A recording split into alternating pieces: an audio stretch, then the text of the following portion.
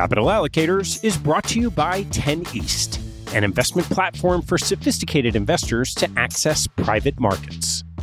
10 East brings benefits of having your own family office without the cost and headaches of doing so. It's founded and led by Michael LaFell, former Deputy Executive Managing Member of Davidson Kempner. Michael and his investment team offer members the opportunity to co-invest by offering at their discretion. Michael and his team source, diligence, and commit material personal capital to each investment. The opportunities shared on the 10 East platform offer exposure to private credit, real estate, niche venture and private equity, and other idiosyncratic investments that typically aren't available through traditional channels. The principals have over a decade track record of investing in these types of exposures across more than 350 transactions. Post-investment, the 10 East team conducts ongoing monitoring and reporting, just as you'd expect from an institutional investment organization. I've known Michael for about a decade, and after becoming impressed by the quality of 10 East offerings, its research process, and high-quality investment team, I became an advisor to the organization and investor in multiple offerings. You can learn more and join me as a member at 10east.co. That's the number 10, east.co.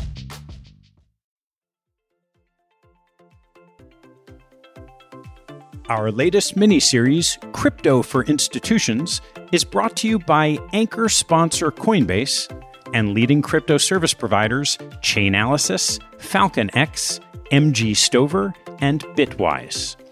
This 4-part mini-series over the next 2 weeks is my attempt to learn alongside you about the growing interest from early mover institutions in introducing cryptocurrency exposure to their portfolios. With so much to learn, we focused on investing, the macro case, the path to entry, and investment strategies to pursue. My conversation with Chris Dixon in January is a nice add-on to this series and is replayed in the feed. For the best primer I've come across on this ecosystem, I highly recommend listening to Patrick O'Shaughnessy's 3-part Hash Power miniseries on Invest Like the Best from 2017 and still highly relevant today. My special thanks go out to Coinbase Institutional for anchoring this miniseries and introducing me to some of the terrific guests that participate. Coinbase Prime is a leading prime brokerage for digital assets. Its custody and trading services come up repeatedly as a safe haven on-ramp to the digital world in these conversations. Visit prime.coinbase.com to learn more.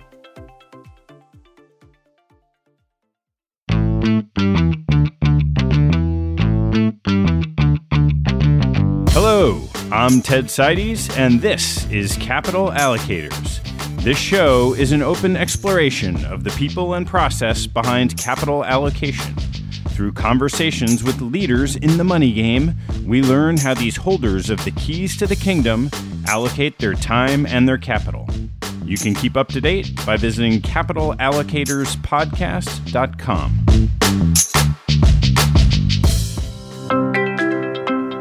My guest on today's show is Eric Peters, the founder and chief investment officer of One River Asset Management, where he searches for high-conviction strategies coming out of his team's expertise trading and investing in thematic macro, volatility, systematic, and inflation strategies.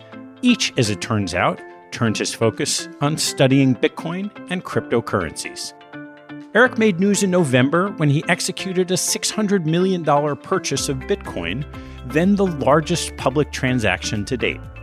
He has called Bitcoin the most interesting macro trade he's seen in 30 years in the business, and we kick off this mini-series with his macro case for the digital asset. Our conversation discusses the intrigue of Bitcoin as a form of money, how digital currencies will somewhat ironically increase the power of governments, and the likely coexistence of Bitcoin with government digital currencies in the future. We then turn to the development of institutional infrastructure for digital assets, Eric's perspective on Bitcoin as an investor and as a trader, the reflexive nature of Bitcoin's supply, and the risks in the asset. Lastly, we discuss the story of Eric's big trade, the future of Bitcoin, and institutional interest in the space.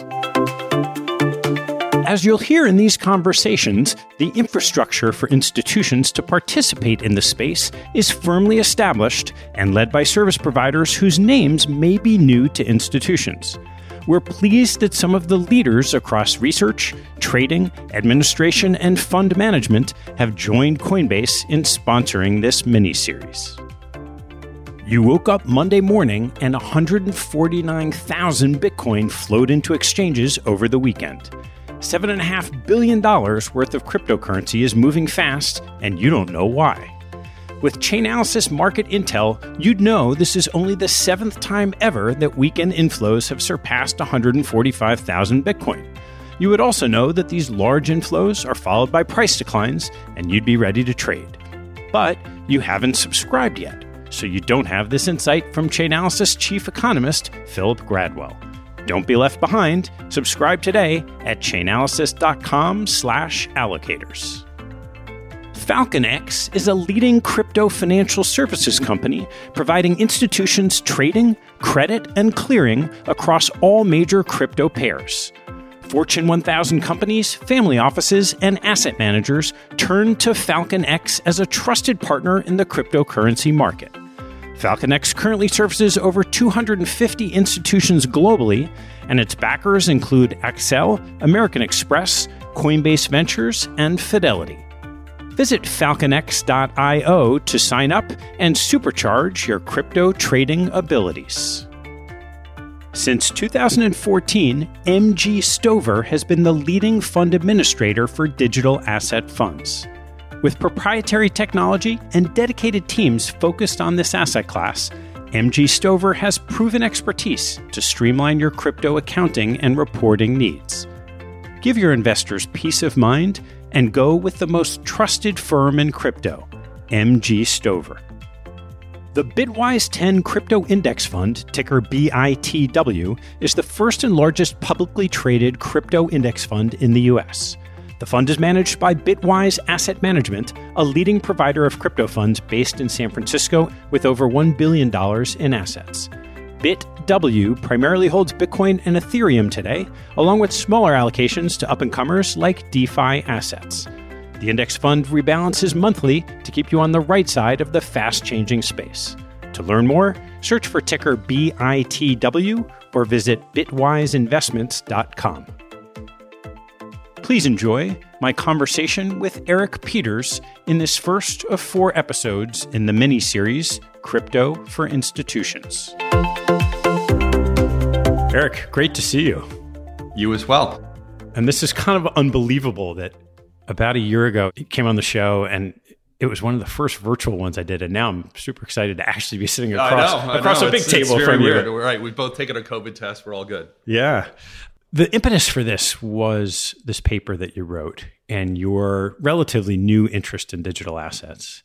And I'd love to just get your perspective on how you started thinking about the case for cryptocurrencies, blockchain investing. It's something that I've thought about for a very long time. I've been fascinated by Bitcoin in particular, less so the extended ecosystem. It's mainly because I've just been interested in money, not money for the sake of money, but just the study of money and interest rates and fiat currency. And I've spent my whole career on it, right? So something new comes along and you're naturally going to be pretty intrigued by it. There have been other, I think, attempts at digital money, but Bitcoin was the first thing that seemed like it was very real. And initially, look, I thought it was so real and it was so important that it would never be allowed to survive. And the reason that it wouldn't be allowed to survive, in my mind, was regulatory. Was governments would look at it and just say, well, you know what? Seigniorage is a great power. Why would we ever give that up? There's no reason to give it up. And governments, generally speaking, amass power. They don't shed themselves of different powers. So I thought that it was initially something that governments would watch carefully. They would determine which thing in the private sector ultimately proved to be most robust. And then they would effectively take it over and kill the private market for it, and then just turn that into their form of money. But over the last few years, my thinking on that has changed, and that's when it became much more interesting from an actual investment perspective.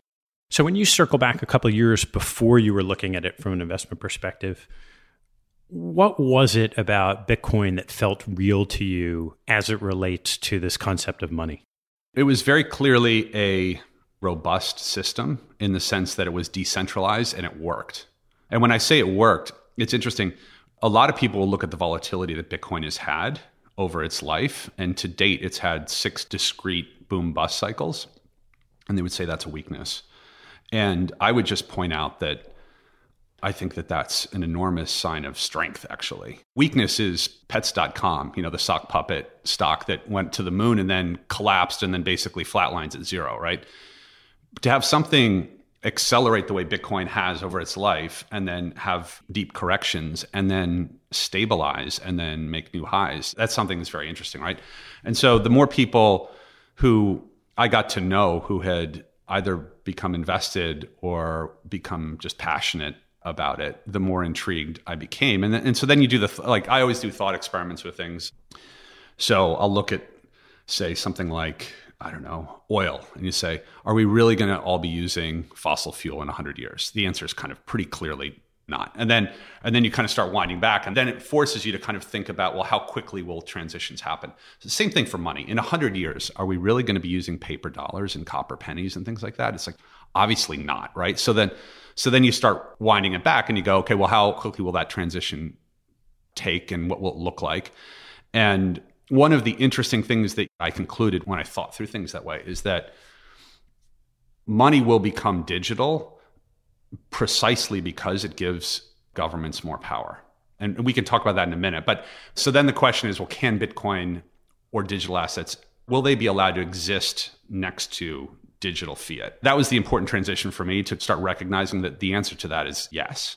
So let's start with that concept of government power and digital currency. Play that out for me. I think we're observing now what the government is doing with the dollar and the SWIFT payment system. The US has had enormous power because the world uses dollars and uses that payment system. And for all the talk about things like Bitcoin being used for dodgy purposes, the reality is cash dollars or euros or any currency, once they're printed and they're distributed, they're very difficult to track. That's the reality. Every transaction that's ever happened in Bitcoin's history is available.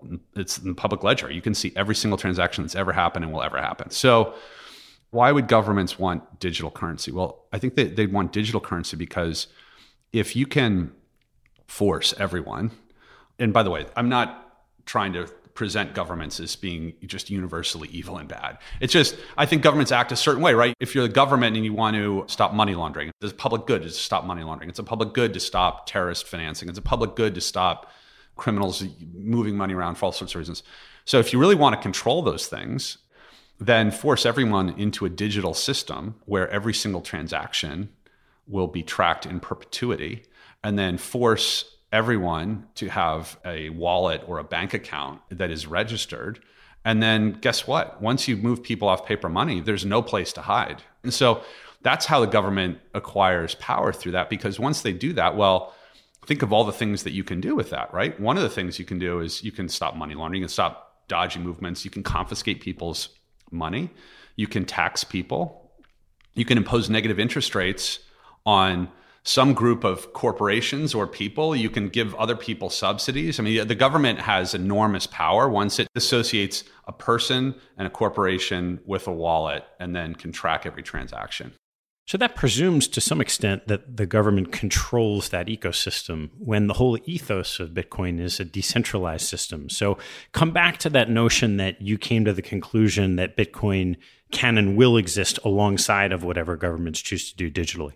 That's one of those fun questions to think through, and also something that, as I've become more active in the space, I've come to see as being one of the reflexive elements in Bitcoin. So there are a number of reflexive elements in this asset class that I think are really unique.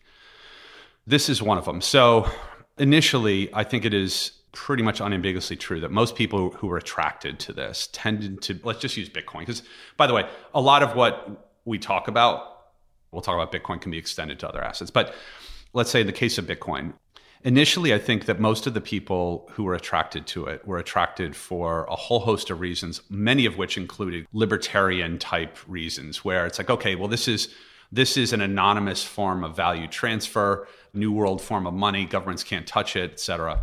it attracted a certain type of person. And a part of my brain is that kind of person, by the way. Some of those people acquired very large positions, some just kind of traded around. But as this asset class has matured, and by the way, it's just beginning the process of institutionalization. So there's been a lot of maturation that's happened to get up to this point. But through that process, what's happened is it was in some sense so unreliable and so threatening to governments in its then existing form that as more people entered it, they recognized there were needs for certain types of infrastructure. And as they started building those businesses, they realized that it takes a lot of money to build those businesses. As you build a business that requires a lot of money to build, you start thinking about, well, I need to make sure there's a valuable business. I mean, you need to make sure there's a return on this capital. And what you eventually get to is you get to an industry which starts building out the major structural pillars that turn it into a real industry, a real asset class. And each one of those requires huge investment. And so the people who are doing it recognize that in order for their investments to pay off, they actually ultimately need the industry become institutionalized, which means you need to draw that institutional capital in. You need to get the regulators to sign off on what you're doing. And if you're not the kind of person who can do that, you've kind of been left behind in this industry. If you are the kind of person to do that, you're the type of person that builds Coinbase, which is, as an example, which is most recently valued. The values I've seen in the private markets are $70 billion, right? So now if you're someone who's built a company like that, you don't want the dodgy characters in it. So as this market has matured, what's happened is the bad money has gotten pushed to the side. It's been ostracized, the bad actors, the bad players. And the regulators have had to take it more seriously, and they have started to get more comfortable with where it goes. And so, a number of years ago, the regulators could have destroyed Bitcoin. They can no longer destroy it. They could do various things, but can't destroy it. Really, people started paying attention, say 2017, when Bitcoin price ran up and then later collapsed. What are those key building blocks that have come into place over those last 3 or 4 years? So big one is custody, institutional custody. And you still see the headlines. I don't know what it was, headlined a month or so ago about some poor guy who lost his password for his computer, and it's $20 billion or 20 million or whatever. It doesn't matter. They make for great headlines, great stories. But you go back to 2016, 2017, you really didn't have great custodial solutions. And so it was rather nerve-wracking. And so if you're an institution and there are bad headlines about, drug deals being used or arms dealers, we know what all the early adopter bad headlines look like, right? But you needed to have things like custody. You needed to have good places to trade these coins. You need to have some regulation come in and kind of start getting a sense for how regulators are going to treat this. You needed to have things like PayPal, their deal to basically to create a retail on-ramp into these assets that integrates it with the existing payment systems. And then you need firms to kind of create the on-ramps for institutions. Because, like, for instance, we speak with institutions all the time, and by and large, some have very small investments in the space, either through a venture deal that they did, or maybe there was someone at the investment team that had great foresight and said, listen, we should start learning about this, make a very small allocation. Those things have happened, not at scale. By and large, most institutions have not gotten comfortable with the players in this space. Institutions need someone to be able to feel like they can get access to the asset class without taking all of the operational fiduciary risk that they felt exposed to. But these are all issues that they started really being solved post 2017, and they're being solved at an increasingly fast pace right now. So if we take for granted the operational infrastructure component of it for an institution, how do you start thinking about value? We know this isn't a cash flowing asset, or how you think about Bitcoin in particular in the context of a portfolio. So I partition my brain as part investor and part trader. Sometimes that can confuse even me. In some ways, you're thinking about different time frames and different drivers. One of the things really unique about this asset class and this opportunity is that what I see as a trader and what I see as an investor are completely aligned and highly convex. The easy answer is to just throw a number out there. I mean, we can talk about numbers, but I won't throw one out there initially. I'll just tell you how those different parts of my brain think about it. So when I think about it as a trader, When we decided to get into this marketplace and made, at the time, which was the biggest institutional asset allocation in the space, we wanted to figure out what were the best sources of liquidity to quietly get the exposure, anonymously get the exposure, and get it on quickly before anyone figured out what we were doing and ran the price up on us. And so this goes back to early November with Bitcoin around 15,000. So we called all of our counterparties, which shall remain nameless. One of them we asked to get a line to trade futures. So now let's imagine that we need 10,000. I'm just going to make up the numbers. We need to be able to trade 10,000 contracts, and we need to get our papers, and we want to do it quickly, and get this on before news leaks out. So let's figure out, can we get all the paperwork done in the next few days, and can we get the position on really quickly? And we basically learned that it would probably take, 4 to 6 to 8 weeks to be onboarded with this, and that we could probably trade 10 contracts. Okay, we need to trade 10,000. So if we wanted to do anything in S&P futures or Treasury futures or anything else, the competition for our business is extremely high. So as a trader, what does that tell me? It tells me that the biggest institutions in this space do not yet have high appetite to be transacting and helping their largest clients transact and get size on in this space for whatever reason. So I would tell you that the trader's mind, the day that I have the biggest banks calling saying, we want to give you 10,000 lines and 100,000 lines or whatever it is to get your business and we'll get it done right away, that's one of a whole bunch of different trail markers that I would have to be like, okay, we're now at a different place, right? So what does that tell me? It tells me that the on-ramps have been built, they're being utilized, they're being leveraged, and so the world is operational. So forget about the price. I will tell you that given the institutional interest that you read about every day and that we see as a firm, until those on-ramps are built and until I'm getting those calls from the biggest brokers and investment banks, and is that, of course, there's downside. There's always downside in any market, but I don't think there's much sustainable downside until we at least get to that point. So forget about what that price is, because that price, by the way, I said that when we were at 15,000, we're now today, I think we hit 50,000 today, right? But that would be equally true at 100 or 150,000. It's just the price would be higher, but that feature that I just described of market function would not have changed yet. It takes time, okay? So that's the trader in me. The investor in me is, look, this is the future of money.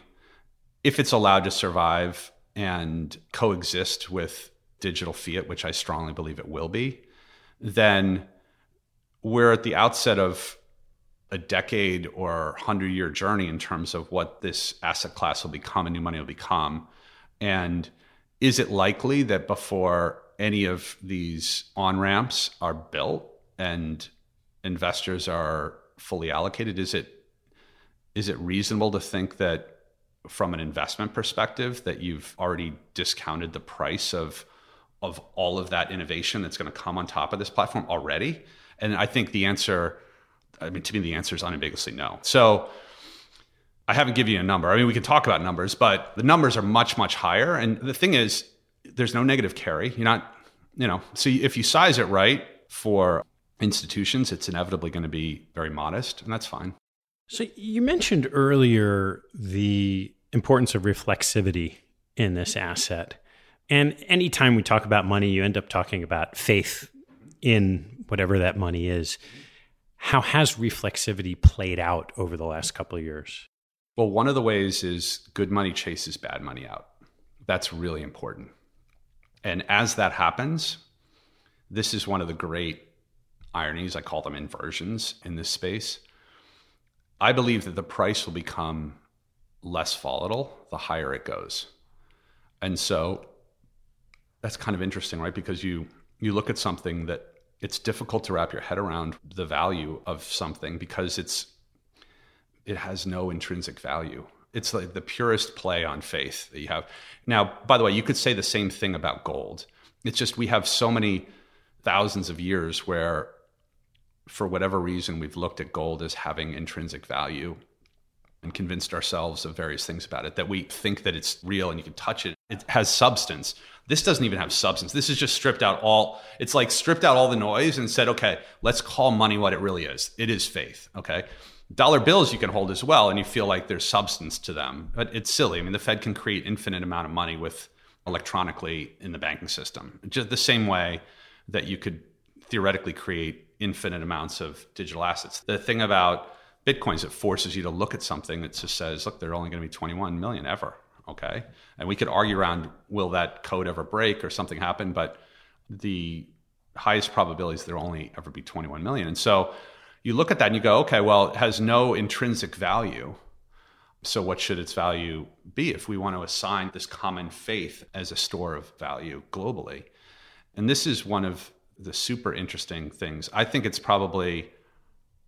might be the most important thing about Bitcoin in particular, is that because it has no intrinsic value, but it's of finite supply, its value could be anything.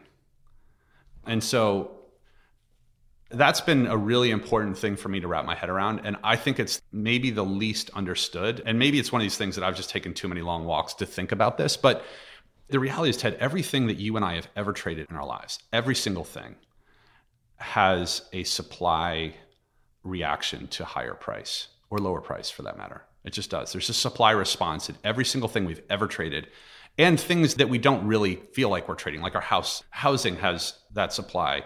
The price of water has that supply. The price of condos in New York, the price of gold, the price of oil, like the equities. You and I were just talking about SPACs. The market's finding a way to create more supply, right? So everything we've ever traded has a supply response. If the price of Bitcoin goes up 3x like it just did, or 30x, there literally won't be more that's mined. There'll be more, people will compete more aggressively to mine it, but it won't increase the pace of that supply. Same thing if it goes down, by the way. And so the reflexivity in that just means that there's this new dynamic that people can't wrap their heads around, which leads to a situation where if prices do start going up, the only way you can create more supply is to push the price sufficiently high that these people who have held through perhaps 6 boom bust cycles that have been utterly gut wrenching and most human beings couldn't possibly hold on to through that, who have thought this is going to go up a long way, you have to actually move the price far enough for these people to go, yeah, you know what?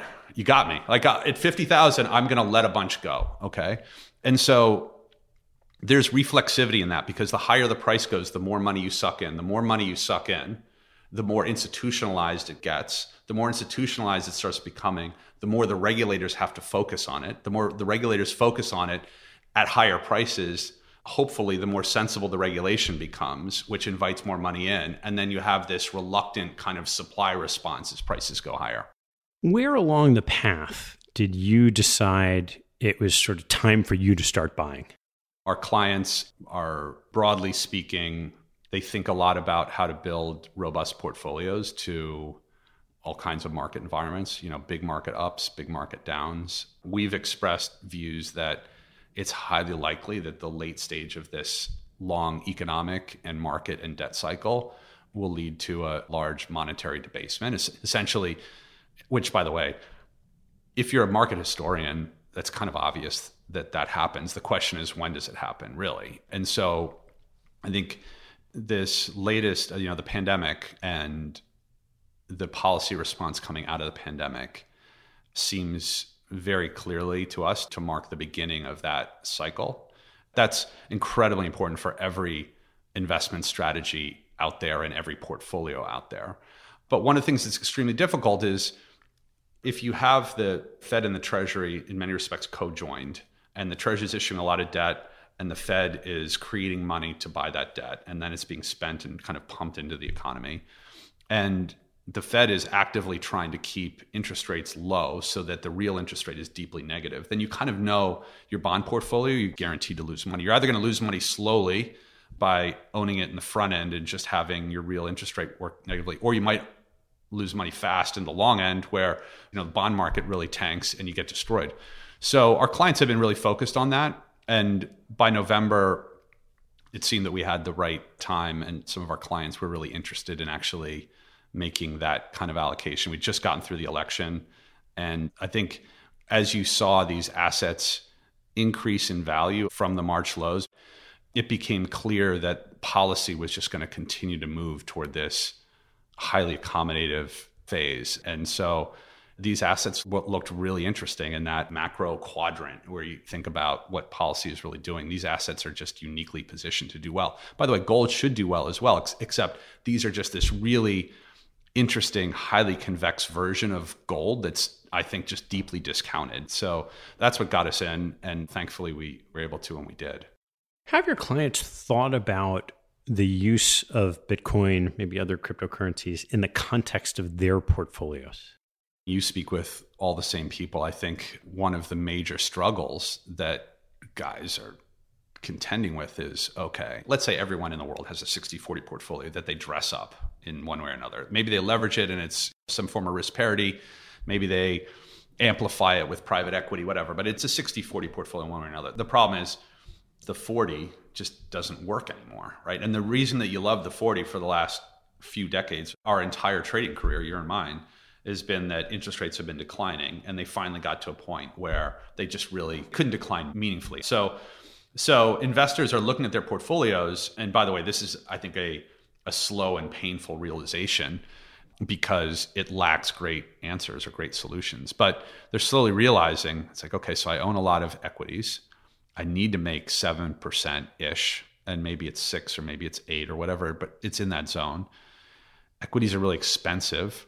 My 10-year bond yields 80 basis points. The math just does not work. So they're looking at that and they're going, okay, so how do I think about a more robust portfolio? And some of them are thinking about the risk to monetary debasement and inflation. And that's very scary risk, right? Because then your bonds turn into losers. And if you look, you can try to convince yourself that equities are going to do okay in a mild inflation. But if inflation is even a little bit more than you'd hope, as a fiduciary, you can't help but look at the 1970s and go, that could happen too, right? So your equities might lose money and your bonds lose money. Some of our clients think deeply about gold, and some have allocations to gold. The ones who are thinking about digital assets are thinking about it in kind of that debasement hedge part of their portfolio. And it's really attractive because it is highly convex. So you could have a relatively small allocation and it could go up 10x, or it could go up more than 10x. And so at a 2% allocation, that, by the way, that saves you from a lot of portfolio pain elsewhere in that kind of environment. So I think that's how they're thinking about it. The last thing I'd say on that is they're also looking at this differently from gold in that you kind of have this call option on technology when you buy these assets that you don't have in gold. Like gold will be the same in 2,000 years as it was 2,000 years ago, but these assets are going to be different and improved in a year and 10 years and 100 years. So you have exposure to that. How do you think about the historical analog of Japan in their zero interest rate environment for whatever it is now, 20 years, where it seems like they've continued to do just fine? I'd say that's something really important to get right. And anyone in your seat or mine has thought about that probably their whole career. Let's look at a couple differences, okay? So Japan, while it has a big economy in the world, it's a very small nation and it's aged very rapidly. US isn't. Japan is a very homogeneous society. US is kind of tearing itself apart right now. There are a whole host of differences that we could also go through. You know, Japan is sitting right off the coast of China, and China had a big boom. And so Japan was kind of able to spend a couple decades just churning away, really, and dealing with its aging demographics and some of its internal issues, but had this big customer right off its coast that it was supplying machines to as they industrialized and things like that. So Japan kind of had it easy because they were the first to go through this. The world pretty clearly doesn't have it so easy anymore, and the US definitely doesn't. So when you look at the US and you look at the massive deficit that we ran last year, this year's deficit is going to be 15 to 20% with an economy that's actually bouncing back to life. I think it's pretty clear that the whole world got to this place where Japan had gotten to, which was very low rates, in some cases negative like Europe. Monetary policy really wasn't lifting the economy anymore. Nothing was working. And every central banker in the world was pounding on the table for the last 2 years and saying, we have to borrow a lot of money. Fiscal policy needs to be involved, or monetary policy won't work, and it's barely working anymore. They didn't want to say it doesn't work anymore because then the markets would have freaked out, but they said we need your help. And so now you have this global catalyst, which was COVID, and you've broken through this mental barrier that over the course of our career, there's been this economic orthodoxy that said you have to have an independent central bank or all hell will break loose. Well, guess what? We no longer really have independent central banks. They're working together with Treasury, and politicians are looking at that as a solution right now. And inflation hasn't taken off. So I think that we're just in a different mental framework at this point from a policy perspective, and that makes all the difference. It really does. Let's talk a bit about what could go wrong from here. You highlighted some of the risks in the earlier years of Bitcoin with the infrastructure in place. How about going forward? There definitely are risks like there are in anything. And I think when you consider the investment proposition in anything you do, there obviously are going to be risks. And I think you have to try to understand what they really are and then ask yourself, are they well reflected in today's price? And so let's go through the risks. I'd say that one of the big obvious risks is the regulatory risk.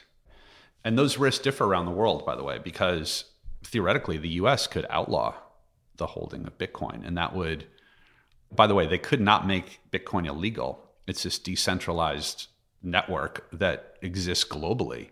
You'd have to have every country in the world deem it to be illegal with harsh consequences, and it probably still wouldn't go away. The price would be a lot lower. So let's just talk from a US perspective. It's possible that the US regulators or this government or a future government could come in and say it's illegal to hold it, just like at a point in history they said it's illegal to hold gold. That would knock the price down a long way. And then I think what would likely happen is that decision would harm the US interest to such a degree that that policy would be reversed, just like it was in gold eventually. But that's a risk. So that could happen. I think I've gotten much more comfortable with it as I've gotten to understand the regulatory environment and have interacted with them. I think that what people misunderstand is the intent of regulators is to create a sound foundation for digital assets upon which American entrepreneurs and financial institutions can innovate and can build. And financial services is a super important part of the US economy. And so if you were to allow the foundation to be filled with cracks, and cracks are just bad actors, illicit activity, if you allow that to happen, you undermine the potential value of everything that you can build on that foundation. Whereas if you come up with sensible regulation, which doesn't mean everyone's going to love it, and that's the thing in this industry, a regulator will come out and say something, and most people in the digital asset community will react very negatively. But really, that's a normal push and pull between private and public sector, right? But at any rate, I'm comfortable that they will not do that, but that's a risk. Another risk is that there's some kind of flaw in the code or major attack of some sort that takes the whole thing down. It's got to be the most hacked, or this piece of software, this protocol has got to have withstood more attacks than probably anything in the history of mankind by super smart people. And they're also very smart people who are constantly working to fortify it. It's almost like a living technology system that has not viruses, but it's fending off attack. And so that's one of the other reflexive features of this. The more money, the more valuable this becomes. You could say the more it becomes a target. I mean, it's almost $1 trillion, a big enough target, right? The more value that people have in this, the more incentive there are for the people who hold their assets to make sure that it's as strong and robust as possible. So I think that there are some risks there, but the system is incredibly anti-fragile, and so would bounce back from some type of attack that was moderately successful. There are ways that this can bounce back from some type of awful attack. And then I'd say the other risks are more around the custody of these assets, things being stolen, because they're, at the end of the day, they're bearer securities, right? They're bearer securities, by the way, that can be tracked everywhere. So even if someone steals something, a huge theft, you can see where that money goes. You can see what wallets it travels to. And the FBI and law enforcement and SEC, everyone's going to be all over that. But if there were a large theft of some sort, then I think institutional investors could say, you know what, I'm not going to touch it for 3 years, and the price would go down. And so incidentally, that's one of the risks that we seek to mitigate with our fund structure to kind of insulate our clients from that. Because to the extent that we can educate clients about why these risks are overpriced in the market, and we can also help mitigate these risks. I think as a fiduciary, we're doing the right thing because I think the market is overpricing all these risks, and that's why the price is low relative to where it will be. So I know in November, there was a story that hit the news about the big trade that you did and the work you're doing with Brevin Howard. I would love to hear the story of the trade. So walk me through the trade, what it was like being in those markets, what you saw and learned. Sure. It's fun to tell trading stories, I guess. And this is definitely the most fun trading story that I have because it was incredibly important that this be super secret just because you're dealing with an illiquid market. So I knew that we had to be super secretive. And so pretty much I only knew how much we were going to buy in terms of anything external. And we worked with the Coinbase team. We selected them having done due diligence across the whole industry, everyone in the field. And we felt most comfortable with them as an initial partner for us. And we since are diversifying our holdings elsewhere, which was always the plan. And there are other great firms. It's just, if we were to do the one significant transaction and do it with a team that I had high conviction would have great discretion, it was with that team and with that solution where they have an agency desk, meaning I was able to interact with their institutional trading desk. They don't have a proprietary trading desk. They don't take principal risk, which just meant I knew that unless someone there leaked information, and I only dribbled information to them, so they never even knew exactly what we were doing in its full size. But unless someone leaked information about what we were doing, there was no one over there to try to front run our orders, which is always the terrifying thing when you're trying to do a big transaction. And incredibly, to their great credit, they put a very tight team together. We had a code name for the project. And I spoke with Brett Tejpal, who runs their institutional sales, and he's fantastic. We've done business in the past, so I knew him professionally, and he's just outstanding. So he kind of delivered the firm to One River. We had this very tight group of people, and I spent 5 days working with their institutional trading desk. And so what you discover with this asset class is there are pockets of liquidity, there are pockets of illiquidity. It's 24/7, 365.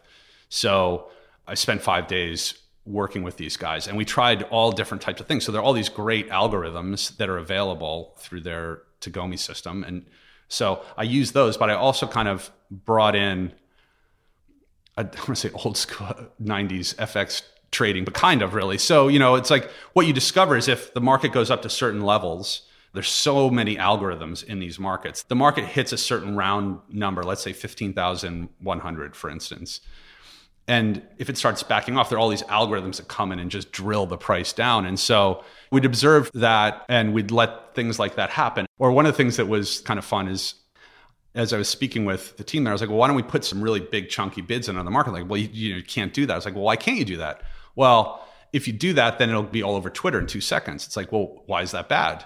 It's like, well, that's bad because then people will race the market up. But our view was that the price was pretty high at that point. And what we were trying to do is get the position on when everyone was worried that the contested election was going to tank stocks and bring Bitcoin down with it.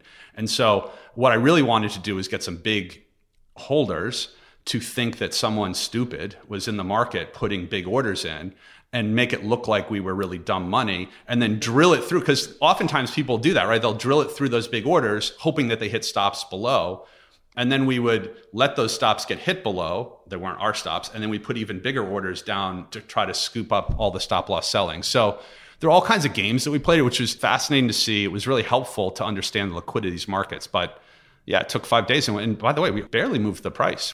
And so what was the total size of that purchase?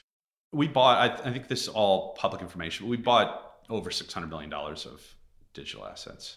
It sounds like when you talk about buying Bitcoin and having to be sensitive to Twitter, it's hard not to raise the alarm bells of what's happened with all the crowdsourcing convexity of these assets, Robinhood and whatnot. How have you thought about what that means for cryptocurrencies? It's a good question. I would say that there's a near-term and a long-term answer for that. The near-term answer is that it's just a feature of the market.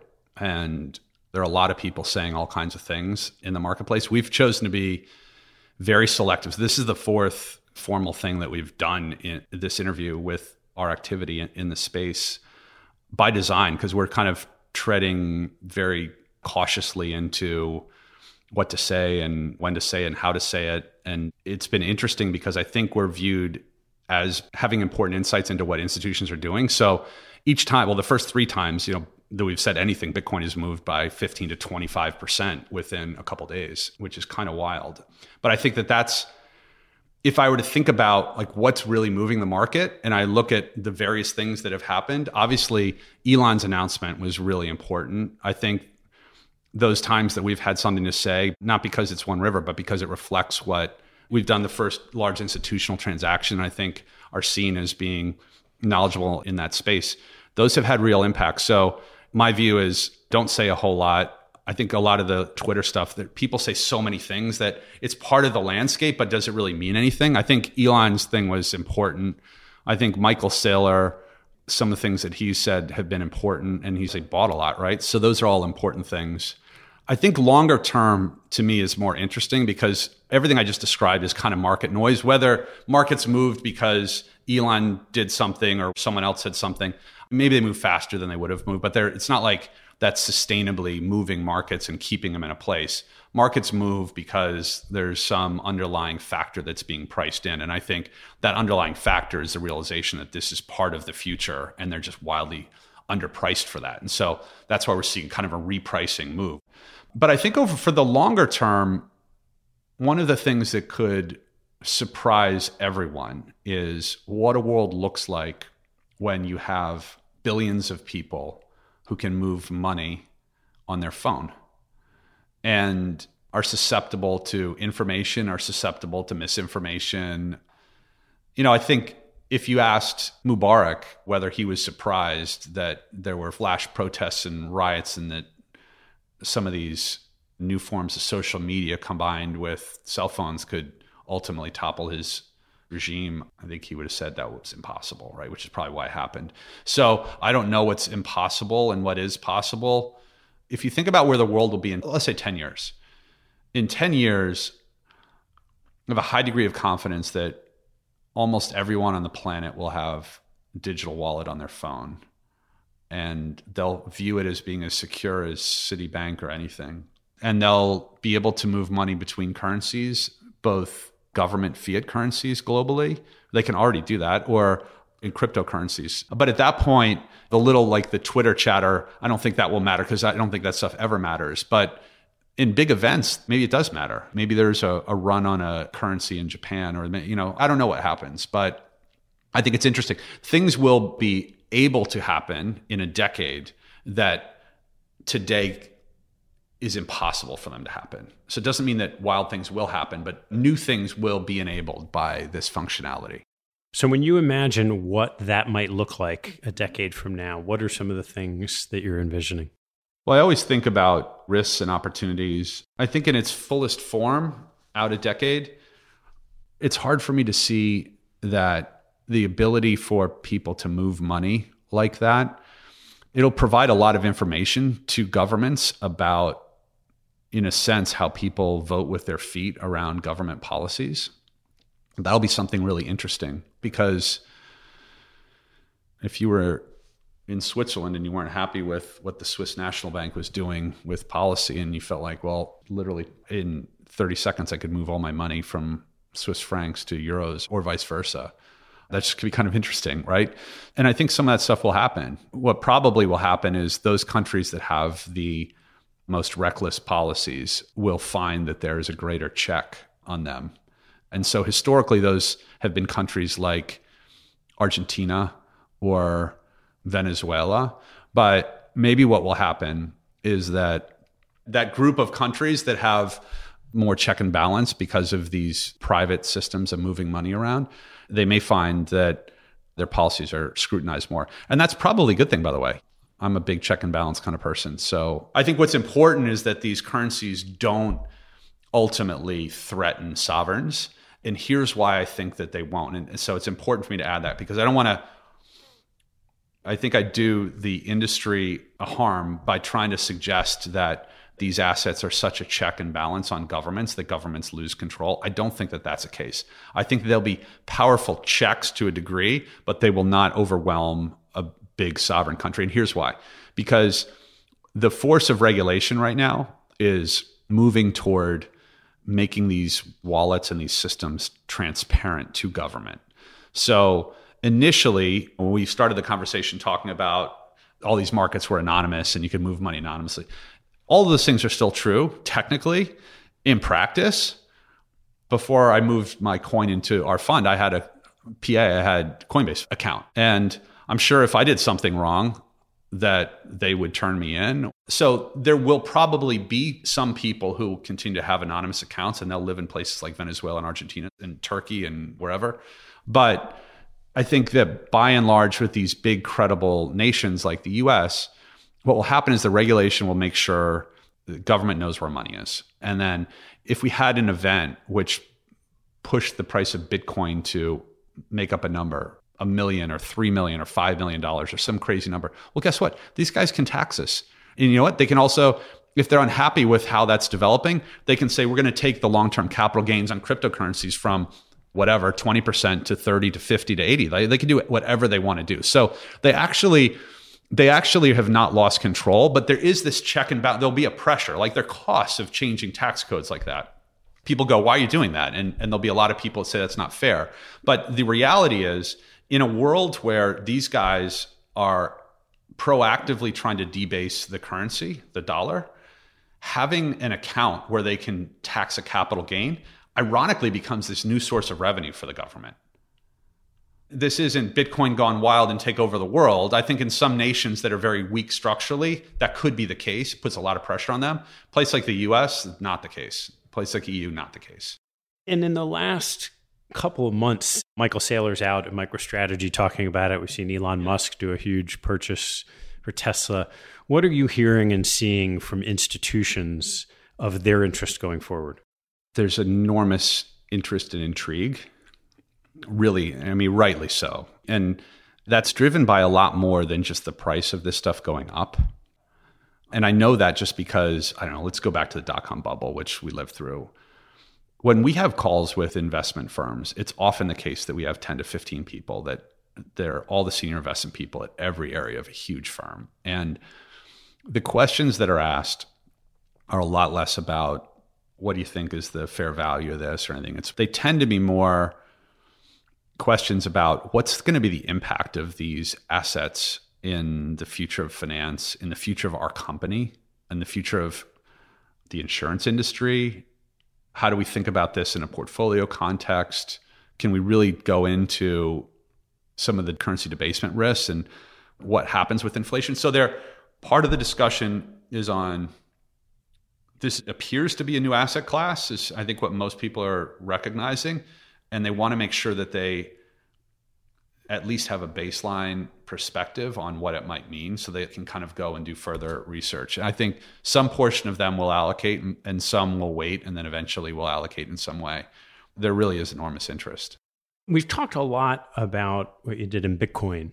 And without going too much into it, because we'll do that over the next couple of conversations, how do you think about extending that to other either cryptocurrencies or blockchain assets?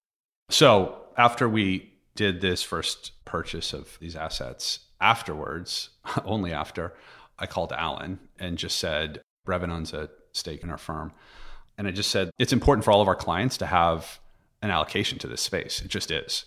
What I've learned through this process is that there just aren't good vehicles for them to invest in, which is not to say there are no vehicles, right? Because you could go directly to Coinbase, you could go to any number of firms, or you could go to some of these firms that have built their businesses for the last 5 years in digital assets. And there are a number of them, and they're great firms. Some of them, I'd say, look more or less like venture capital firms. Some of them look more or less like investment banks.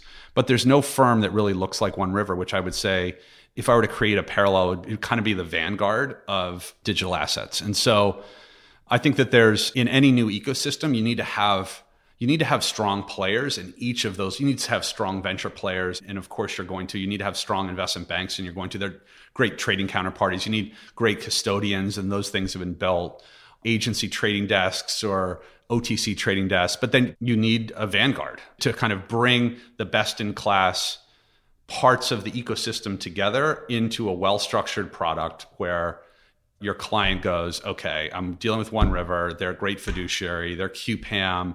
They've built ERISA compliant funds, like all that stuff. They have diversified custodial relationships. They've got diversified sources of liquidity. So I know I'm going to get best execution. My assets are going to be safe, all those things. So my discussion with Alan was the industry needs this. And so I'm going to build this out. And both Alan and Aaron Landy, who's the CEO of Brevin, who's just terrific, we all chatted about it and it made a lot of sense. And I didn't need to ask permission. I was going to do it anyway. But Alan just threw his full weight and Brevin threw their full weight behind what we're doing because they agree. And Alan's deeply knowledgeable in this space. He has all kinds of investments throughout the ecosystem and is probably the earliest hedge fund person in this space. So we agreed on that. And so where that leads from a progression standpoint is, I think the most important allocation that can be made right now, given this valuation level, and I said this at 15,000 and I say the same thing at 50,000, the upside versus downside is so skewed to the upside that the most important thing I can do as a fiduciary for my clients, which are big institutional investors, they're not small mom and pop punters or Robinhood investors, they're just institutions. So the most important thing they could do is get beta exposure to, I think, Bitcoin and Ethereum, which is not to say that there aren't other interesting assets. It's not to say that there aren't going to be assets that for periods of time outperform those two. But it's probably the case that a lot of those assets over time won't even come close to the performance that I see out of these two assets. And so if we get our clients invested into this space, we are now deeply knowledgeable about these assets and are building the firm around that capability as well. We will effectively, I think, learn and kind of evolve as this asset class evolves and be able to be, I hope, a step ahead of where the industry goes. And then as different opportunities unfold, our clients can participate in those with us. Some will be big and scalable. Being in the beta is big and scalable. There'll be other nichier ones that will have more limited AUM products, but that will happen over the coming years. All right, Eric, well, I can't get together with you without asking you a couple of closing questions. And we did run through most of them, but I just got a couple for you. What is your most important daily habit? Making a cup of coffee for my wife, definitely. Definitely. If I don't do that, it's not that I'm in trouble. That's just, I wake up, that's just what I do. And what is your favorite book? I wrote about it recently in an anecdote, so I'll throw out there Moby Dick. I love the classics. And speaking of Mara, my wife, she always makes fun of me because I have so little time to read that when I read novels, I like to read things that have just really stood the test of time. And I enjoy, and it's a big part of what I love about markets and this industry, is I love studying human behavior. And I think the classics, they're filled with nuggets that are just great insights about human behavior. All right, Eric, one more. What is the biggest mistake you've made, and what did you learn from it? God, I've made so many, Ted. I won't go into details because it's personal and family, but it's an instructive lesson. So there was a time in my life, I think I did a very poor job of, for most of my life, was really being very transparent. And I felt like I had to keep things that I was thinking about and keep who I was kind of guarded. And my wife, Mara, she persuaded me that was exactly the opposite of what I need to do. And so the great irony is I feel like I've become one of the more transparent people in the industry through my writing, but it's been liberating to kind of be transparent. And one of the things that you discover, I mean, number one, she was, of course, like almost everything in my life, she was completely right and I was wrong.